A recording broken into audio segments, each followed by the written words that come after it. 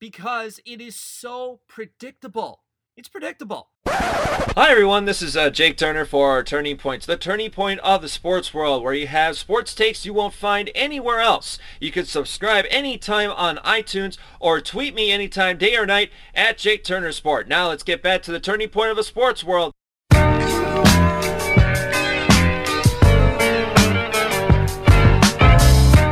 Well, tonight the Stanley Cup could be coming to an end. Could we really be saying this right now? The Washington Capitals could be bringing home Lord Stanley back to Washington, D.C. Or do the Golden Knights have another gamble on them? But why are you listening to me? This is why I brought on my very good friend. She was actually my first guest when we launched Turning Points just a few short months ago. She's Michelle Bruton, Fansided's NHL senior writer. And first off, Michelle, how do the Capitals pull off the victory tonight?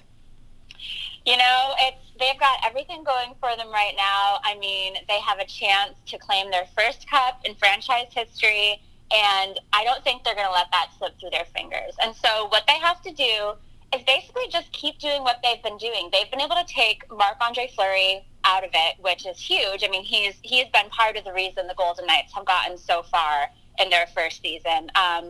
But, you know, his save percentage was 9.47% through the first 3 rounds of the playoffs. And in these last 4 games, it's dropped to 8.45. So he's facing a lot of shots that basically what's happening is the Capitals are playing a lot of east-west offense in front of him. They're making it so that the defenders can't help Fleury help himself. And so if they can keep doing that, they're going to win this game. Let's talk about the main factor, which has been the offense of the Capitals. Now, the defense has actually really improved here, but tell me right now, who is the main star for the Capitals right now going into Game 5? So, you know, a lot of people are going to want to say it's Ovechkin. He's certainly, you know, kind of their driving force emotionally. But if you've been watching, you know that it's really been Kuznetsov. He had 4 assists in the last game, which is huge. He's moving the puck all over the ice. That actually ties a record, a Stanley Cup final record in single game. And he also has 31 points this postseason. He has 12 goals and 19 assists. So he's just been all over the place. In fact, I know a lot of people who are saying that he would deserve the Conn Smythe Trophy over Ovechkin, over Braden Holtby, if the Capitals can win tonight. So he's huge. If he has a good game, the Capitals are going to win this thing. How impressive has Braden Holtby been in this Stanley Cup since that disastrous Game 1? He's been incredible. I mean, you know, looking back, we're all going to laugh that he was pulled. It's unbelievable. And he's getting into Tim Thomas territory for career save percentage in the playoffs. He's got a 9.29 save percentage in the playoffs, and Tim Thomas, I believe, is at 9.33. So we tried to do the math today at work. Some of my hockey writers were helping me out. I'm admittedly not the best at math, but we were trying to see if Holtby could stop any number of shots to actually hit that Tim Thomas mark, and we don't think he can. Even if the series goes 7 games, he'd have to stop, hundrds of shots. So it's probably not going to happen. He's number 2 all-time in the postseason, which is incredible. And again, he's someone whose name could very easily be included in the Conn Smythe conversation, and I think that there might be rioting in the streets if it doesn't go to Ovechkin. I think it's a symbolic thing if it goes to Ovechkin, and I think Capitals fans certainly aren't going to be upset about that. But I think those of us who are a little less emotionally invested and kind of watch the game more objectively think that Holtby and Kuznetsov have, just as much of a claim as Ov does. How big would this be for Washington, D.C. overall? They haven't been able to celebrate anything since 1991 when the Washington Redskins last won the Super Bowl. Yeah, I mean, it's a really hard life if you're a sports fan in the Washington, D.C. area. No Big Four team, like you said, had reached its conference round since 1998. The Capitals have never won the Stanley Cup in their lifetime. They've also just had some of the most unfortunate postseason losses. So in addition to like not actually winning anything, they've also had heartbreaking exits too. So it's huge. I mean, you can't oversell how huge this would be, especially for this fan base in particular. I think that sure, the football team, the Nationals, the Wizards, fine, but the Capitals is, we talk about in hockey a lot. It's a smaller fan base of the four major sports, but it very well may be the most passionate. And Capitals fans, I mean, you saw them. It was like Philadelphia. They were climbing light poles in the city. Mm-hmm. I think Washington, D.C., even though they're not home tonight, and that's a little sad. It'd be nice to see them win it at home. But even though they're not home tonight, there's going to be, rioting in the streets of Washington, D.C. if they win. It's going to be out of control. And I think we'd all be really happy for them. What Vegas has done has been incredible. I hope to see them back in it, many times in the coming years. But I sort of feel like this is the Capitals' time. They've put in the dues. Ovechkin's not going to be around forever. He's been waiting almost 20 years for this moment, which is crazy. It's crazy that this is sort of the end of the Ovechkin era or the beginning of the end. But, I think us objective observers who don't really have a dog in this race just really want this for Washington. Yeah, well, with the Capitals, I'm not too sure yet. I had to actually see them like legitimately have Lord Stanley over their heads pretty much for me to actually believe them. We're talking to Michelle Bruton, senior editor for the NHL, joining us here on Turning Points. Let's jump to the turning point of the sports world here, and I'm about to do this to you.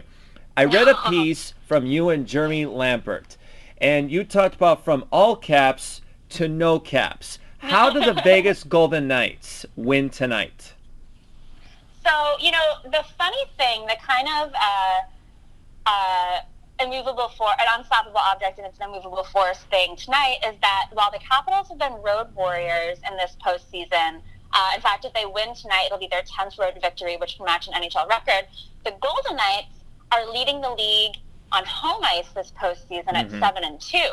So it's truly, the Capitals are road warriors. The Golden Knights don't lose at home. What's going to give? And I think that has a lot to do with it. I think that if this were an elimination game, at Capital One Arena, forget it. But I think the Golden Knights, we've seen that home crowd has been incredible. They've been turning people away from practices. The energy is unbelievable. It's been so Vegas. They've had medieval times, dinner shows before the games. So the atmosphere, you can't underestimate it. But as for what they can actually do on the ice, the big thing is defense. They've got to be able to stop the Capitals from, like I said, take advantage of those east-west passes that they've been making that have been totally just destroying Fleury. And hockey is a very fluky sport, and a lot of the players have said that they don't believe in luck. They believe in making your own luck, which is a great thing for a player to say. But, if you saw last game, James Neal's heartbreaker, they had like 10 shots that rang off the post, and if a couple of those shots go in, it's a totally different story. So if we see, in Vegas, a little bit of lady luck go their way tonight, they're making all the shots they need to make. Gerard Gallant's really proud of how his team's playing. I don't think they're even going to make any line changes tonight. Really, they just need a couple more of those breaks to go their way. They need some puck luck. Oh, yeah. That is the second time I have actually heard that. My co-host on Tuesday told me about puck luck, and I'm like, what the heck are you talking about? But I don't know. Now I'm starting to learn the hockey lingo a little bit here. A lot of people don't believe in puck luck, which is fine, but it's fun to believe. When put yourself right now in Gary Bettman's shoes right now. You're hearing the national media that don't really know much about hockey. They don't really invest in it, and they're saying that the Vegas Golden Knights being in the Stanley Cup is not good for hockey. Tell me if you believe that or if that is a bunch of BS.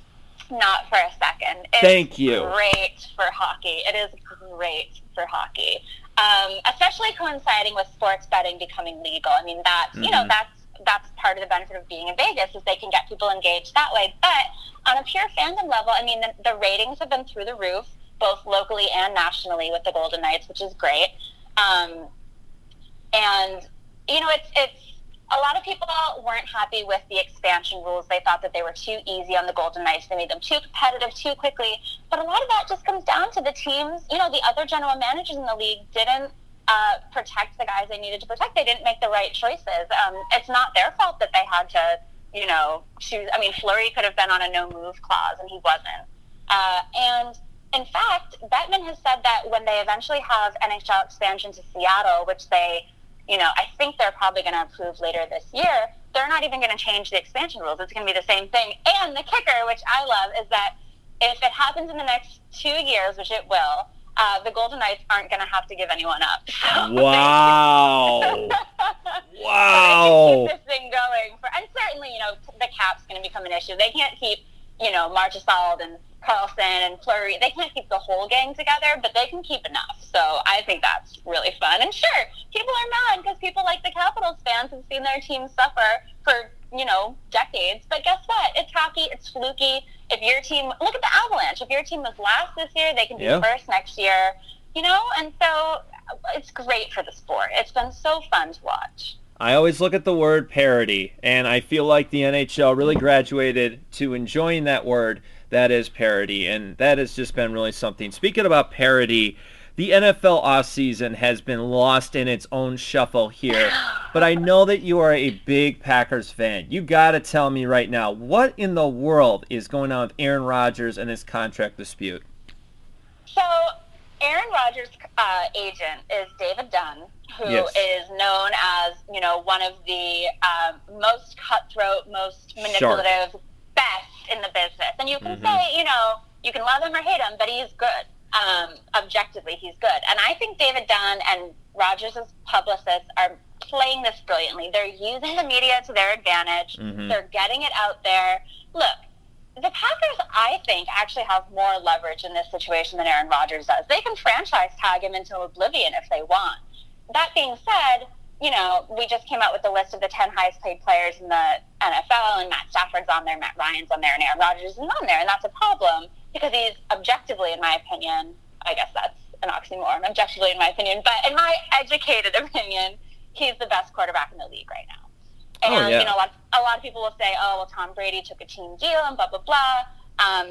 But Aaron Rodgers has earned this contract. And listen, they're not going to break the bank. I think people are a little gun-shy because Ted Thompson, love him or hate him, was really great at managing the cap. We don't know if Gutekunst is going to be a little bit more aggressive.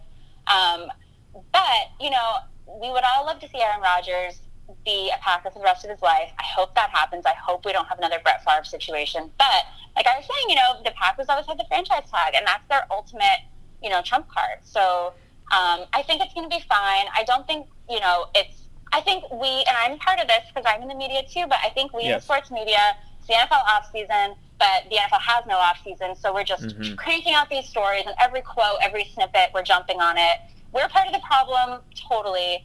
But, there's nothing else to talk about right now. And so I think it's getting overblown into a bigger deal than it is. I think they're going to come to a deal that's going to make everyone happy. There are ways that they can defer the money so that it doesn't bankrupt the team now. I think it's going to be fine. If there's one thing I know about Michelle, that woman does not know a hot take ever. So, final question. Aaron Rodgers has got to be impressed with what the Packers have done this offseason. They bring in Jimmy Graham. They sign Mercedes Lewis, who is the best blocking tight end in the NFL last year. They bring in Byron Bell to help out, with the loss of Jairi Evans here. I mean, if you're Aaron Rodgers right now, you got to be sitting here going, you know what, this Packers team could be really good this year, especially with Mike Pettin as defensive coordinator as well. Yeah, I obviously, I kind of feel like I'm living in Groundhog Day with like splashy tight end signings because we've been looking for an impact tight end in Green Bay since Jermichael Finley, and you can't say they haven't tried. I mean, they've brought in everybody under the sun, and nobody's really panned out. And so I definitely think that Jimmy Graham is not the sum of his parts in Seattle. I think the Seahawks offense did not know how to use him to his strengths. I wouldn't be surprised at all if we see more of a New Orleans Jimmy Graham than a Seattle Jimmy Graham, and that's a good thing. So that, I think, was obviously the huge move. It's great that they brought in, some other help, too. I hate that they lost Jordy Nelson. My only worry is, I know that there was only so much money to go around, but, guys like Malcolm Butler were available this offseason, and the Packers didn't jump on it. And so I think the cornerback group is really what's going to be make or break this year. I don't know if Kevin King is truly ready to be a shutdown corner on the outside. I suspect he's not. And so as it's sort of been the last few years, the secondary, I think, is really going to decide if this is a team that's going to get to the championship game, which the offense is going to be good enough to, and then fizzle out, or if it can go all the way and win the Super Bowl. She's Michelle Bruton. She is the senior NHL editor for Fansided, always bringing excellent information here for any fan of hockey, but also for the NFL fan. Because there's one thing I know about Michelle is that the first phone call, when we actually got off the phone, Michelle, you told me you said, well, I could talk more than just the Packers. And then once again, I need to start listening to you more often. But Michelle, bring it on. Yeah, but Michelle, you're the best as always. I know you got a very busy night ahead of you with the Stanley Cup Game 5 about to face off here. But thank you so much for coming on Turning Points, and we'll definitely be talking in the next couple weeks. Awesome. Thank you so much for having me. All right. Always. That is the always entertaining Michelle Bruton, a Fansided. If you have not read any of her stuff, you got to check this out. Her last piece with Jerry Lambert was a thing of beauty about the no caps. I really enjoyed that. Speaking about that, the turning point of the sports world is going to continue because I'm going to tell you why Terrell Owens just wrote his eulogy to the NFL. That's all coming up next, and this is Turning Points on iTunes, Stitcher, and wherever else you can find us.